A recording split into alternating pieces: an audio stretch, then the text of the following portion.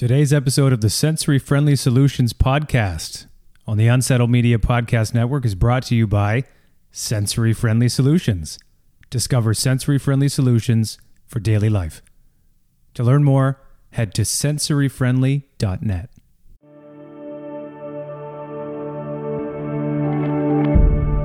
Unsettled.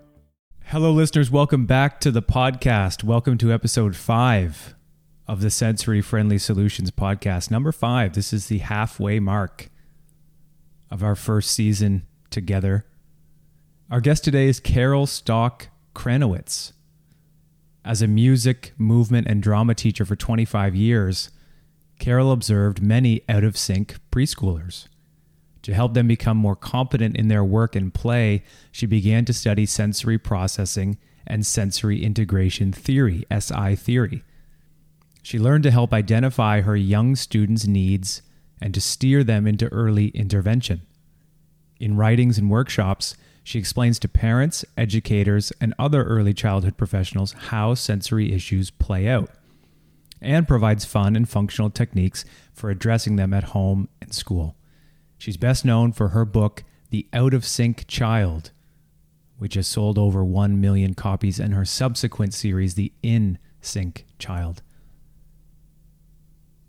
We give you Carol Stock Kranowitz for episode 5 of the Sensory Friendly Solutions podcast.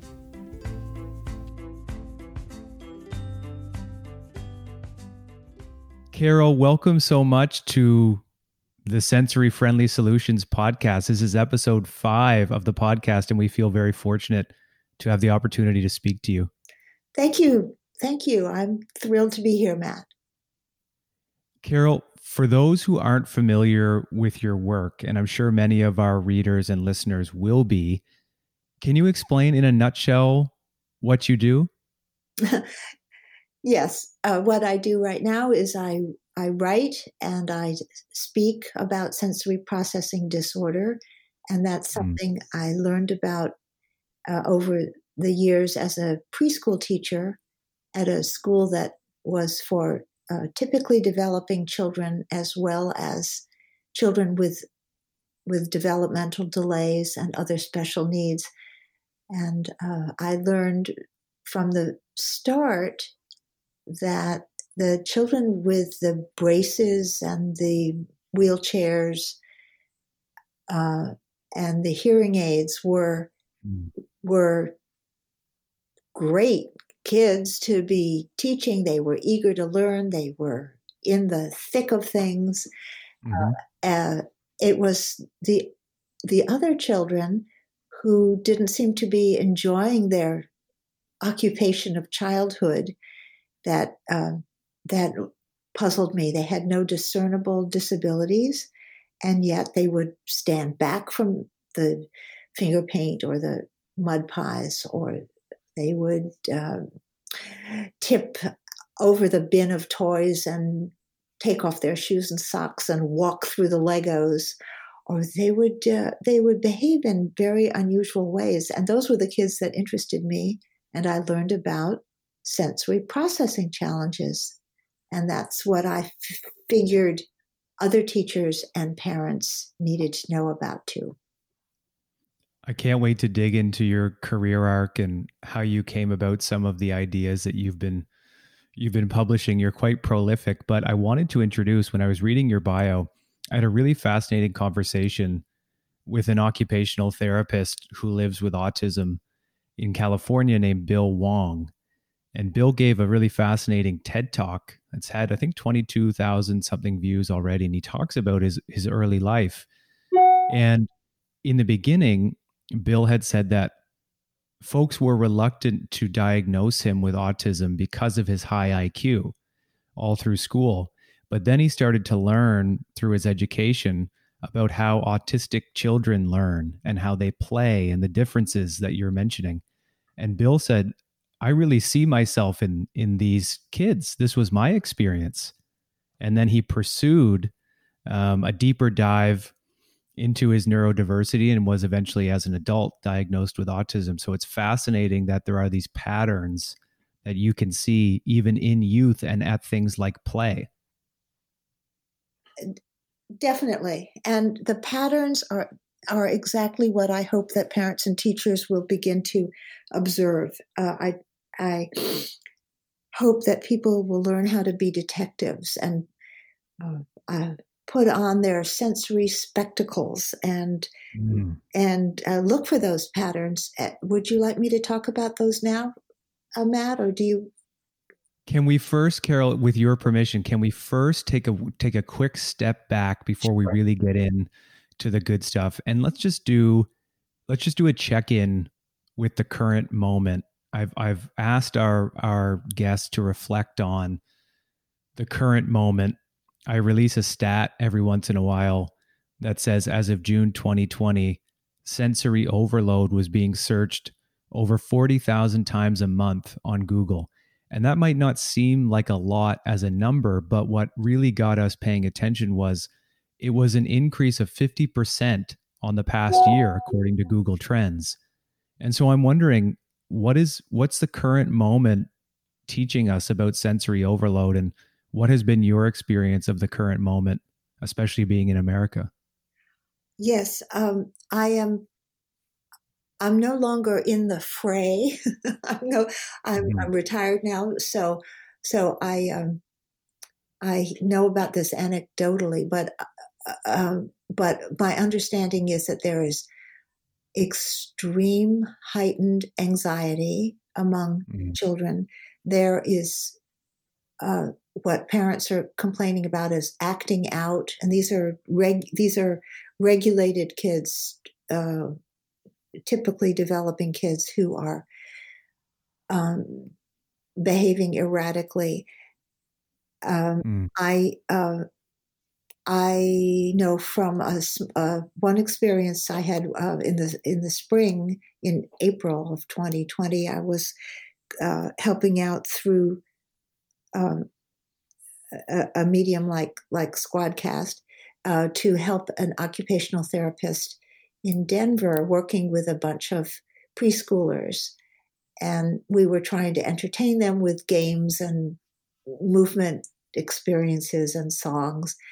And these children, it was just very difficult for them to attend to a two-dimensional screen, even though kids have more experience than we want with computer screens.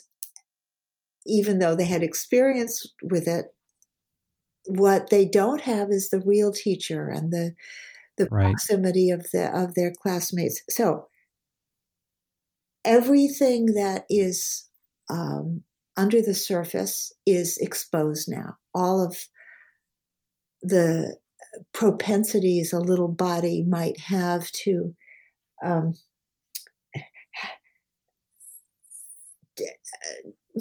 uh, to be dysregulated. Right. It's all coming out now. So Right. so I'm not, because I'm not in the classroom. I can't tell you. I can't be so fact based from my own Mm. experience, but I certainly see it. I see it through other people's eyes. I hear about it as this dissolution of how children are um, it, their ability to attend and to be self regulating is Mm. being destroyed by this COVID. I love what you say about being exposed in some way. It's all coming to the surface now, and this is isn't this true of so many different things in this moment? We're starting to understand the frailty of some of the things that we've built, Yeah, and COVID has exposed that within us. And I really, like you say, you talk about e-learning and learning online. I really feel for families right now because, like you say, this is a challenging period. I was in a one of our coastal towns, and rural high speed internet access is a problem in my region. And I was in a cafe doing work as I typically do as an internet based entrepreneur, and I saw a mother and daughter scrambling to get connected to the internet on the cafe, um, just a few minutes before classes would start, Mom was clearly late for something, whether it was work or otherwise. And being that they were in the cafe means that high speed internet access was either too expensive or not available for this family. And it was really, you could see that it was traumatic for both. They were frustrated with each other. Mom was flustered because she wasn't used to the tech.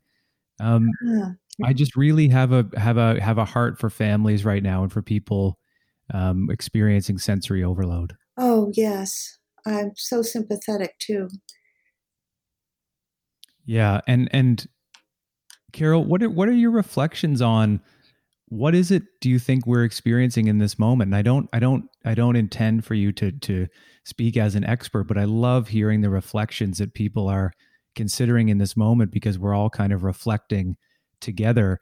Are we do we have this heightened sense of anxiety and awareness because we're almost too tuned in, we're being bombarded with the news, we're being bombarded with media?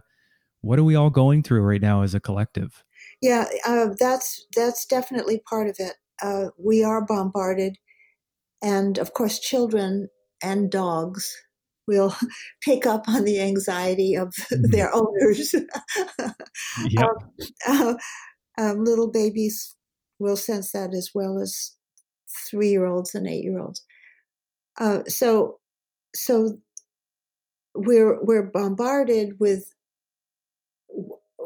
we're on overload in that way that our sensory system is seeing and hearing too much news. But there's another thing that is the absence of the stimuli that we need. So while we're Mm, getting too much of what we don't need and can't process and can't use, we're with the social isolation, being indoors much more than ever is really bad for us because nature has designed us to move, and we're supposed to be outside. I mean, if you think it's been a very short time, it's been a blink of the eye in evolutionary terms for people to be indoors and have heat and shelter and food easily provided. We're supposed to be out there looking for it, building it, right, collecting it, right. cooking it. And um, so sitting is not what we're designed to do. So even more sitting these days has to be detrimental to the developing child. And the social part of it, I think, is the very worst. Mm, We have My husband and I have tried to play a rummy card game with friends online, and it sort of works, but it's nowhere close to being at a table with of your course. friends holding a fistful of cards. It multiply that a million times toward snack time and circle time and playground time and story time and all of that. All of those opportunities are being deprived of our children. Right, right. You mentioned movement being such a critical aspect of the development of a child. And I know we're all feeling this. We're all feeling this in our lower backs and our shoulders of sitting all day and staring at a screen. And I do agree with you. I think you lose something, don't we? Yes, definitely. Right. Carol, do you mind very quickly tracing your career arc for us? I'm so interested in how you found yourself where you are right now. I know you mentioned you've stepped away from the fray and you're focusing on things like writing at this point in your life, and we'll get to your best-selling books. But how did you end up here? What piqued your interest in this field, and when did you start running with it? I guess I'm really an odd duck, Matt, because uh, Likewise. my interest in teaching was very minimal. I wanted to be a writer, and uh, was an English major at college, and um, uh, got married, had two little boys who are typically developing people, and they went to a wonderful nursery school in the neighborhood. And one day I said to the director, "Do you need a movement teacher?" Because at the time I was doing a lot of dancing. And she said, "Yes, why don't you come and teach?" And I said, "Well, gosh, great. But, I'm not a teacher. I don't have any education in education." And she said, "Oh, that's okay. You'll learn on the job." So it was it was an independent school, and there were no requirements at that time. This was in the 70s. So I started teaching and immediately began to notice these kids who were not in sync with the other children. They would back away from the activities that the other kids enjoyed. Their feet never left the ground. Or on the other hand, maybe their feet were always off the ground. Maybe they were constantly swinging and constantly climbing on bookcases and jungle gyms. And they were not doing the typical things that other preschoolers were doing. So for 10 years, I asked questions. Why won't that kid ever use glue or finger paint? Why does that kid have his hands over his ears every time I strum the guitar? And I wasn't great at playing the guitar, but you wouldn't typically run out the door when I strummed. And there were some kids who would complain bitterly from my playing the guitar. Well, the other teachers, the experienced ones, didn't have answers for me. And at this time, ADD, and ADHD were just beginning to come on the horizon. So we were trying to figure out, well, do these children have attentional problems? But no. Sometimes they would not pay attention, but other times they were deeply involved in something that interested them very much. ADD did not fit. I'm coming to the end of this little story. That's great. 10 years after I started teaching, it was in the mid-'80s, a pediatric occupational therapist volunteered to give the teachers at this preschool a workshop on sensory processing disorder. And in those days, it was called sensory integration dysfunction. And we didn't know what that was, but we trusted her. So she came and she gave this 90-minute workshop, and it blew me away. It was totally answering my questions. And I learned about the three main sensory systems that very young children build all their future learning and behavior on. And one of those senses I knew about, the tactile or touch system. And that explained kids who would pull away from messy play or fine motor activities that required them to use their hands. Or these were picky eaters who didn't want certain textures or temperatures of food in their mouths. I understood the tactile system, and this was my introduction to the vestibular system, which is receptors are in our inner ear, and the vestibular system tells us where our head is in relation to the surface of the earth. And the inner ear tells us how fast we're moving and whether we're falling, and are we going up or down? Are we standing up? Are we lying down? All of that is our messages coming from the vestibular sense. And the third important sense is the proprioceptive sense. That's the sense of our muscles and joints, telling us what our body position is. Are we flexing or stretching? Are we lifting something heavy or light? Are we reaching accurately for the apple juice pitcher? Or are we knocking it over? Are we pulling a hairbrush through our hair?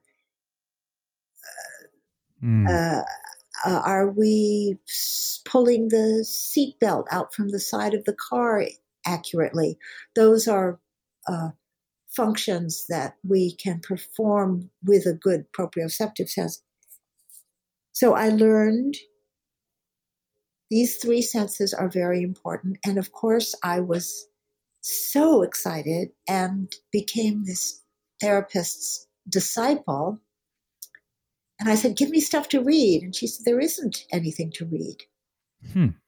So another decade went by, and I learned what I could from studying occupational therapists' evaluations of young children with the children's names blacked out.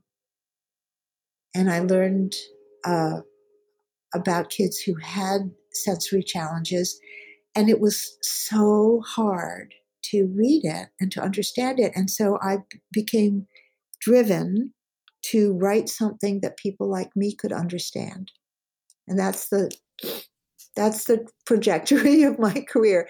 So in 1998, I was able to find a publisher, and The Out of Sync Child was published in 1998, and it has sold more than 1 million copies, and it's been translated into, gosh, I think it's 14 languages now. The most recent one was Spanish. Excellent. And I am very, very proud to have introduced this topic worldwide, because about 16% of people everywhere of all ages have sensory issues that really, really interfere with their functioning in daily life. And my book has helped. I love this idea that you wrote something that filled a gap in the market that you personally were interested in filling for your own growth. And I think lots of those projects end up being bestsellers because they resonate with so many. When we now realize that, okay, yes, there should be material that can be consumed by anybody, whether neurotypical or otherwise, to understand some of these issues and these statistics, 16% of people anywhere dealing with sensory issues. That's a heck of a lot of people. And so a resource like this coming out, I think you're right, pays dividends for many.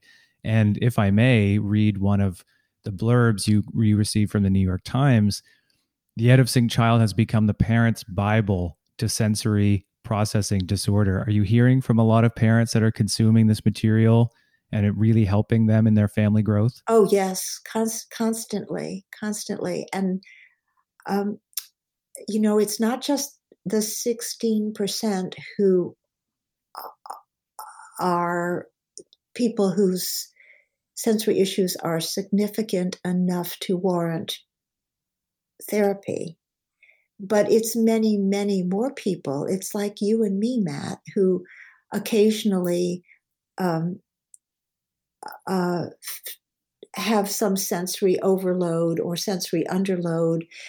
I think my book explains how the neurological system works in layman's terms, and then we can see, oh, that's why I don't want to go on the roller coaster, because my vestibular system says that kind of up and down rapid movement through space is making my vestibular system really, really uncomfortable.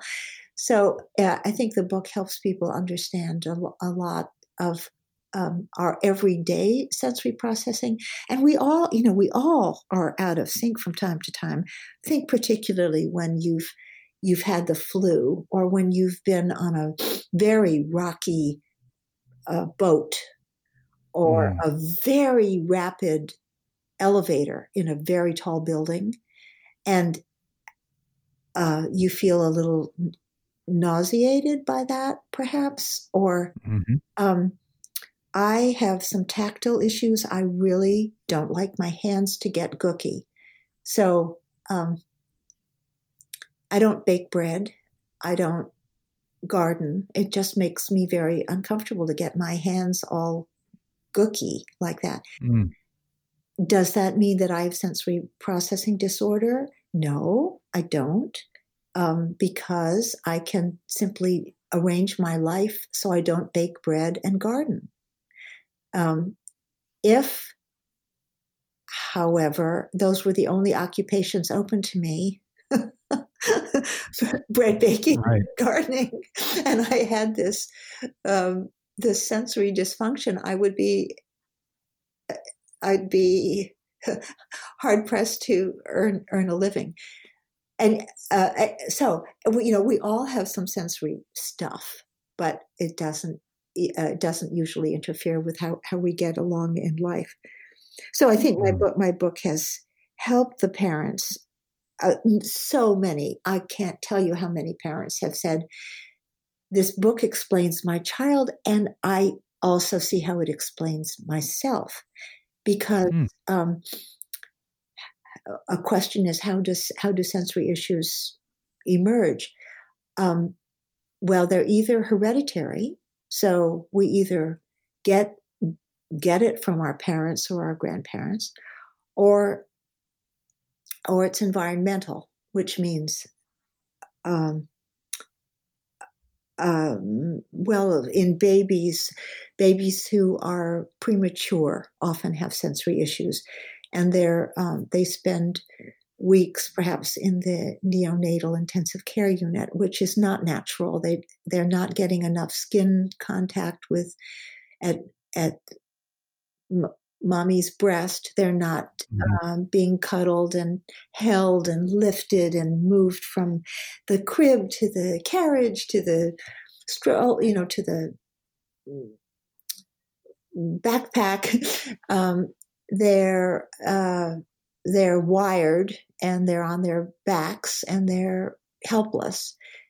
So many of those babies will develop sensory issues as a result of early hospitalization, or kids who are institutionalized. Say they come out right, but they're put into orphanages at an early age. And this is true of many children whose early years are spent in Eastern European orphanages, where they're in crowded conditions without a lot of interaction with grown-ups. And so the neurological system is not given the opportunity to develop naturally, and those children will have sensory issues too. So it's either hereditary or environmental, or sometimes we just don't know. Sometimes it just happens, and there's no one person or no one thing that can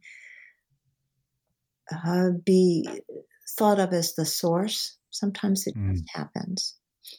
Yeah, I think there's something also about naming it, and I believe that is probably a fundamental reason why your book has resonated so widely. This year I read Gabor Mate's When the Body Says No.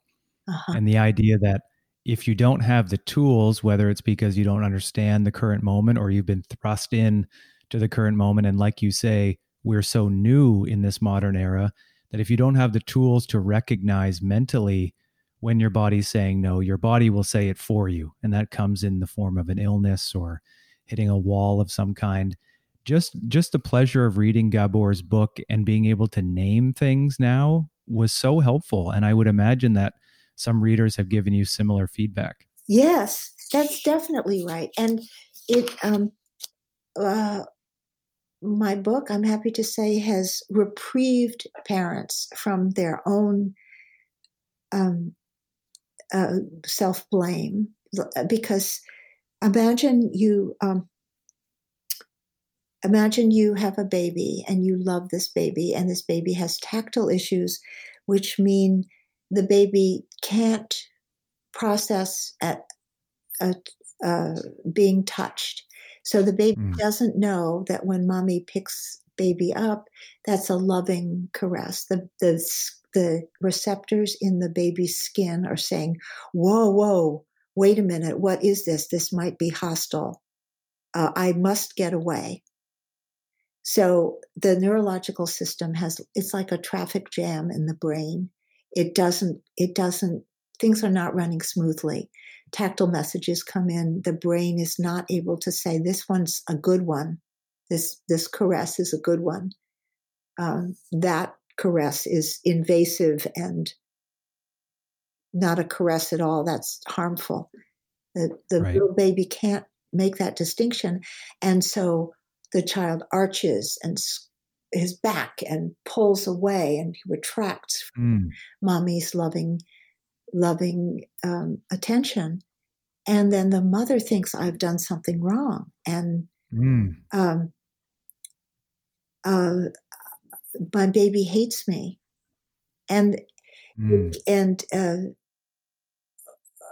so to find out that mom is doing everything right, and it's the baby's system that is undeveloped and needs nurturing in a certain way, that is so relaxing. And that's what I hear so often. You have made me realize I am not a bad parent, Carol.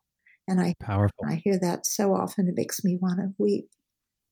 Powerful. Yeah. When you were doing the research process for this book, I imagine it was research intensive.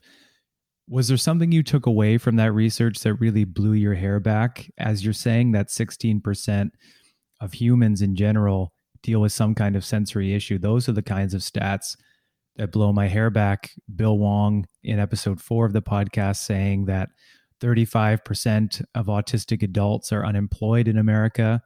One issue he's really tackling that blew my hair back.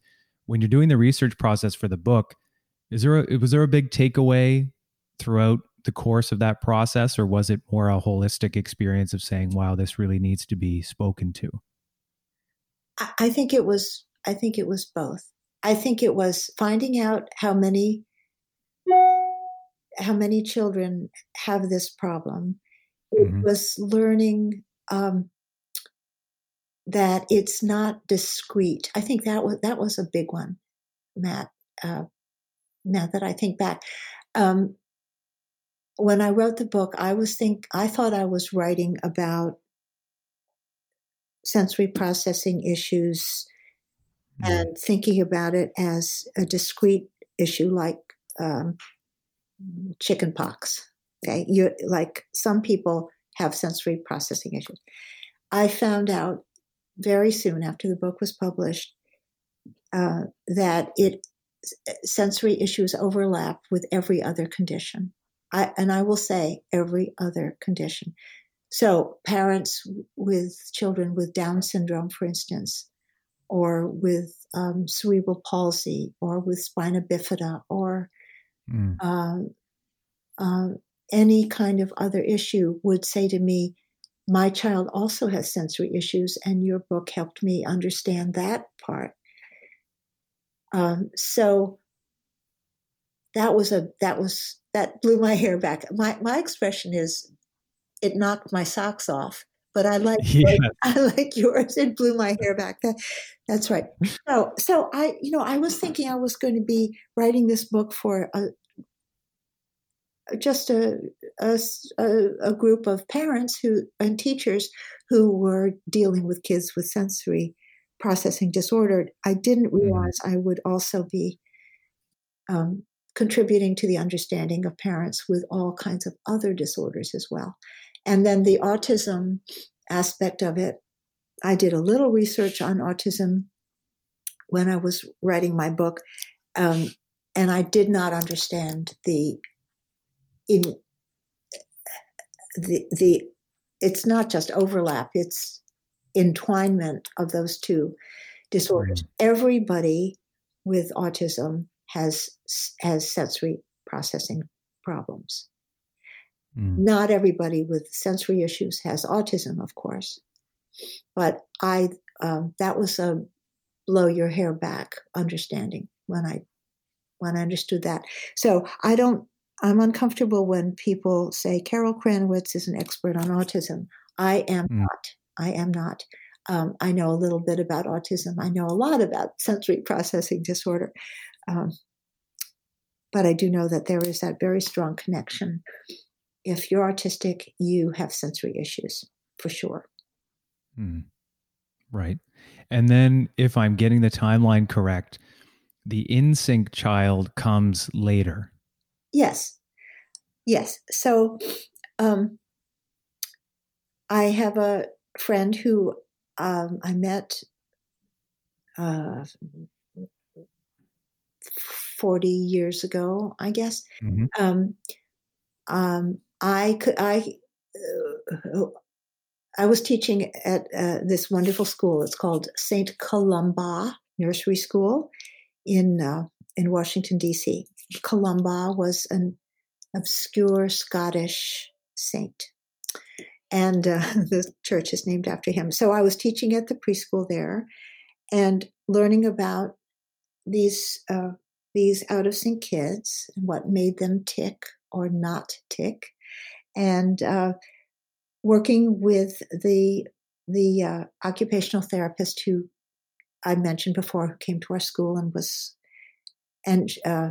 teaching the teachers about sensory issues, and she was a consultant for us when we had kids we had questions about them. So I was working with a therapist, and I considered myself an OT wannabe. I just loved the whole learning what I did about occupational therapy. Mm-hmm. Okay, and at that time, this therapist and I were screening children for sensory issues, and if the kids had evident sensory problems, we would suggest that they go to get occupational therapy. If they had what we considered soft issues, not so crystal clear, we would send them to Joy Newman, Joy Newman is a perceptual motor therapist, and she had a program running here in the Washington area called Kids Moving Company. So kids who had difficulties with motor planning or had rocky motor coordination, that kind of kid would go to Joy and she would fix them up. So Joy and I were not occupational therapists. We were kind of on the fringe, and we got friendly, and we had a lot of kids in common because I would send kids to her. And anyway, our friendship developed, and then about 10 years ago, 12 years ago, we were taking a walk one day and talking, and we decided we needed to write a book about in-sync children. Because we wanted to get away from the negative, and that was one thing. We wanted to get off the lecture circuit and the bookshelf that was devoted to children with special needs. And what we wanted to do was get into the world of the child not yet identified with any needs, but whom we were worried about. And so we have been worried about the kids who spend too much time with their computers and their two-dimensional worlds. And so we decided to put our heads together and start appealing to parents of typical children to say, get your kids moving, get your kids outdoors, get your kids doing heavy work activity and pushing and pulling and moving their bodies and relating to their environment, going through obstacle courses and looking for challenges. And so we wrote the book called Growing an In-Sync Child. And then out of that emerged a collection of activity cards, the In-Sync activity cards, and the cards are also in a book form. And now, hot off the press, so to speak, we have just produced 10 webinars. Excellent. This is our In-Sync Child program, and 4 of the webinars give an introduction to child development, sensory processing, visual development, and perceptual motor skills. And 6 of the 10 webinars are each devoted to a very modest piece of equipment, such as a roll of masking tape or a few paper plates or pieces of rope. And so 6 of our webinars are what you do with rope for some in-sync activities. And these 10 webinars are, we're going to be marketing them through a Canadian group called ECE Formula. ECE stands for Early Childhood Education Formula.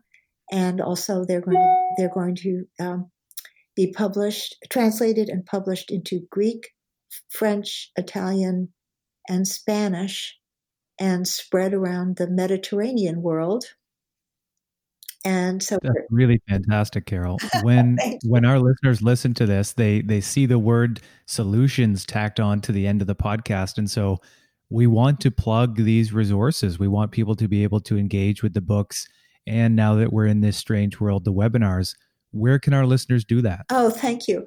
The books, I think the easiest thing is to go to Amazon.com or Barnes & Noble and type in Kranowitz, Kranowitz, or Newman, Joy Newman, and then the books will pop up. And the webinars, eceformula.com. And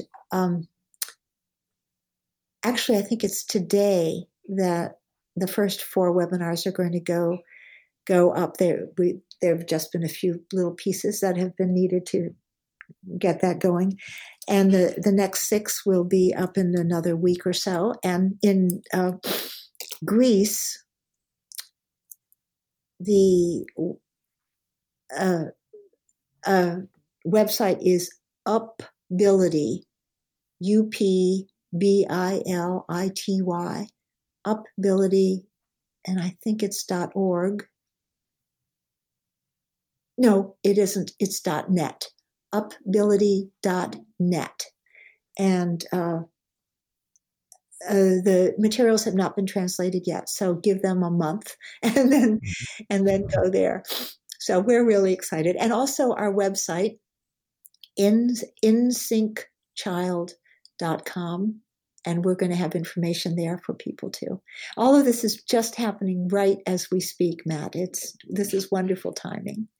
Well, I'm glad we got you when we did, Carol, and I'll make sure that I put live links to all of those resources in our show notes and on our blog so that our readers and listeners can access this material. Thank you. Thank you so much. You're very welcome. You've been very generous with your time, but I have one final question. Sure. Every time we wrap up one of these episodes, and this has been a great one, the final question is always about strategy.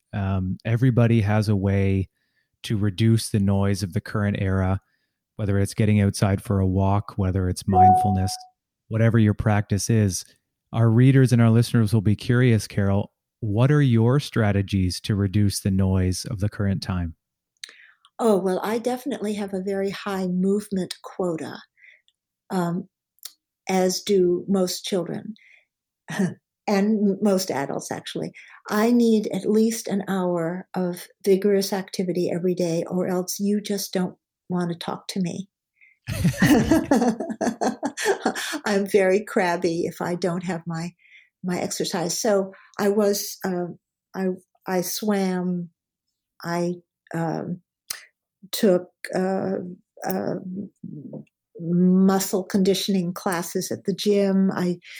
I took Pilates exercise classes, and then coronavirus happened. So now I just walk, and that's the only activity that I do. It gets me outside. I walk 3 miles, and then I'm okay. And I'll tell you, Matt, if I didn't do that, I really would be a basket case. I would be a little lump. So I suggest to everybody, even if they have not been big exercisers, if they haven't found that is the solution, I highly recommend it. You don't have to walk fast. You just have to walk. Because remember, everyone who's listening, nature intends us to be moving all day long and not sitting. And when we move, we are in sync. That's a great way to end, Carol.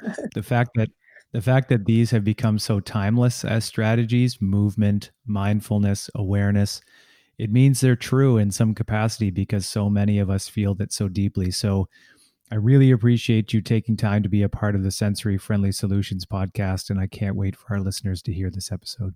Thank you, Matt. I am so happy that we've had this chance. Likewise, it's been a real pleasure, Carol. Be well, take care of yourself south of the border, and I hope we reconnect soon. I look forward to it, and be well, everyone who's listening. Thank you. Bye, everybody.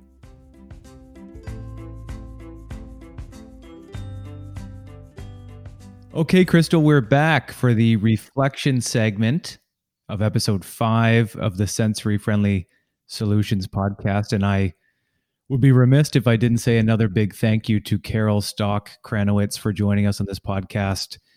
New York Times bestseller, over 1 million copies sold. Really impressive, really thoughtful. And I'm happy you've had a chance to listen to the podcast and reflect. And with that, let's get right into it. Let's talk about what was meaningful to you.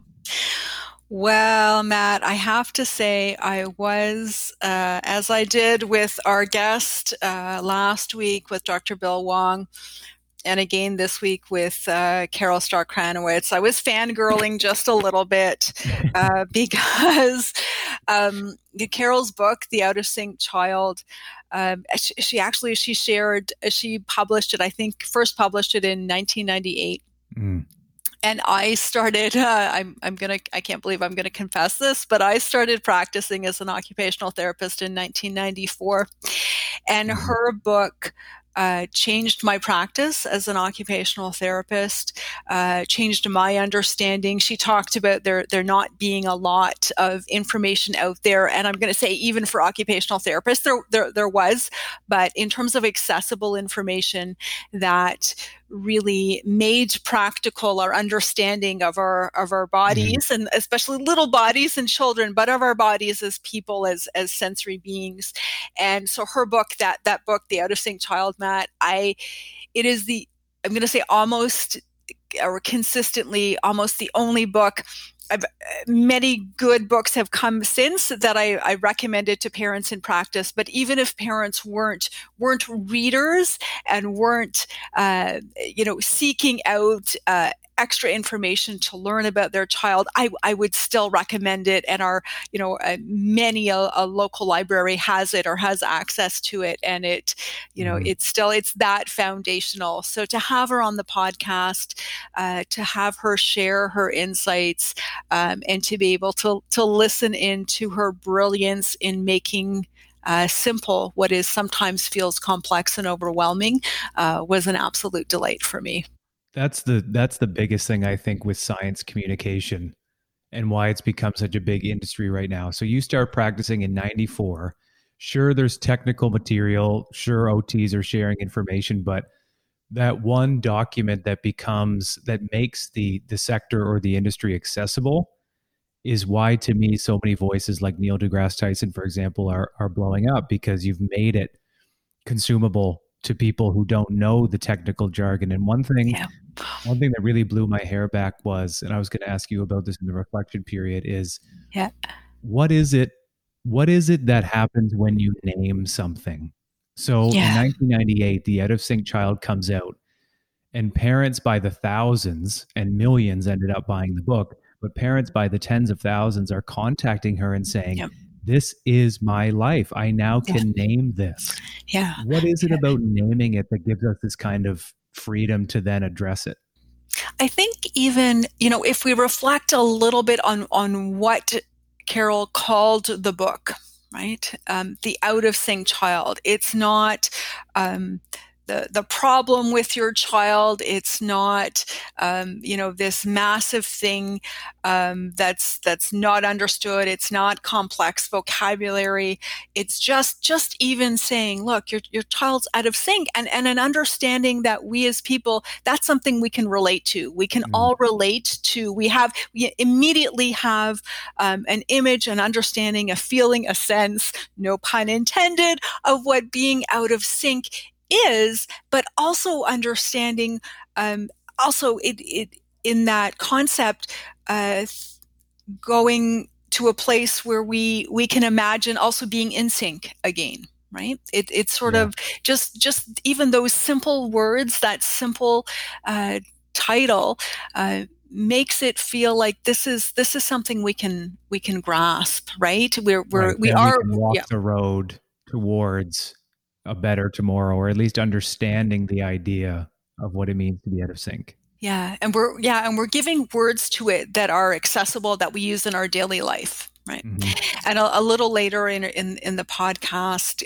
Carol introduced, some of, I'll say a little bit more of our scientific vocabulary about our sense of proprioception and our vestibular sense, and giving examples. Our vestibular sense is our sense of balance, and our proprioceptive sense is our sense of movement. But just making those things very relatable, understandable, and that if we understand a problem in a way that we can relate to it, it helps everyone get to a solution. And while you were speaking, I wrote accessible language. Yeah. And the reason I wrote that is because it seems to me that Carol may have had an advantage being a bit of an industry outsider. Yes. She said, there's a big gap here, specifically for parents. I want to research a book that fills that gap. And the reason I wrote down accessible language is because a mentor of mine once ran my writing on my technical field through a program that shows you how accessible your language is. And it was terribly inaccessible because I was an industry insider. So do you think she maybe had an advantage being a researcher and coming at it from the perspective of how parents digest this information? Yeah, very much so. And I think just her years, she talked a lot about observing, her observations as a preschool teacher. And I really loved, she said this, and it struck me. She said she was really encouraging people to learn how to be detectives. And literally that just on our website, on the Sensory Friendly Solutions website, we have a download for parents when they sign up for a newsletter, and my download is called I tell parents, become a parent detective. That's what you are.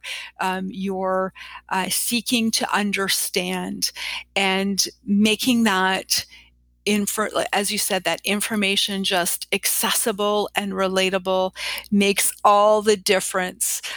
Matt, I'll tell you, we do a lot of blogging. We blog about the podcasts on our website, and I've done a lot of blogging. If you go there, and I have the same challenge. I'll write a blog post, and the same sort of feedback will come back before I publish. You have to make the vocabulary, just make the information something that people can relate to and understand, and then have meaning in their daily life. Certainly. And that download you speak of, will include that link in the show notes for this episode. I want to hear your feedback further on the second half of the episode. But one thing that I thought was interesting was how we're seeing through ways now that we're into episode 5 of how this all connects. Yeah. And one of the things that I believe I brought up was Dr. Bill Wong feeling like, looking back in hindsight at his childhood and understanding the out of sync child once he had OT training. Yeah. He said, wow, this is me. And Carol was like, I can't tell you how many times I've heard that in reader feedback, which is great. Yeah. Yeah. She said, again, something else I highlighted that links in. She talked about children learning through play. And, and for Bill, speaking about his play and his play patterns and habits as a child with autism, undiagnosed with autism. And Carol talked a lot about children not being in sync with the other children in their play, and how, really children's that the strength and the importance of development and learning through play, and how being out of sync, your body, your senses, being out of sync, how much that impacted play and development, and how much she worked really hard to identify when there were problems. And she talked a little bit about, referrals to occupational therapy, but also referrals to other solutions to kind of prevent and preempt problems from happening. And I really valued that advice, right? Yeah, certainly. And she mentions in that same vein that as humans, we do have this high movement quota. And right now, one of the things that I think, or she thinks, is really compelling to talk about during the pandemic, and we've had this mentioned by Maureen Benny of the Autism Awareness Center and several others, is that lack of physical stimulation in this moment.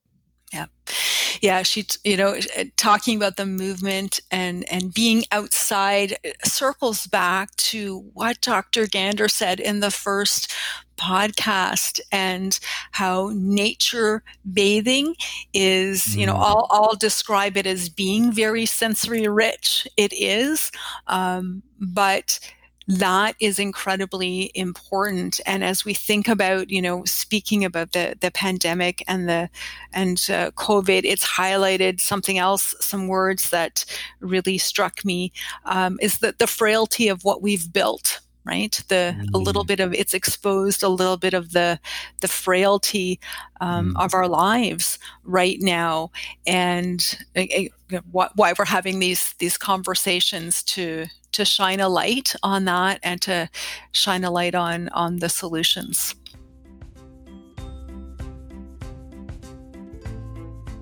Hello, listeners, and welcome back to the Sensory Friendly Solutions podcast. This is episode 5. It's the innovation segment.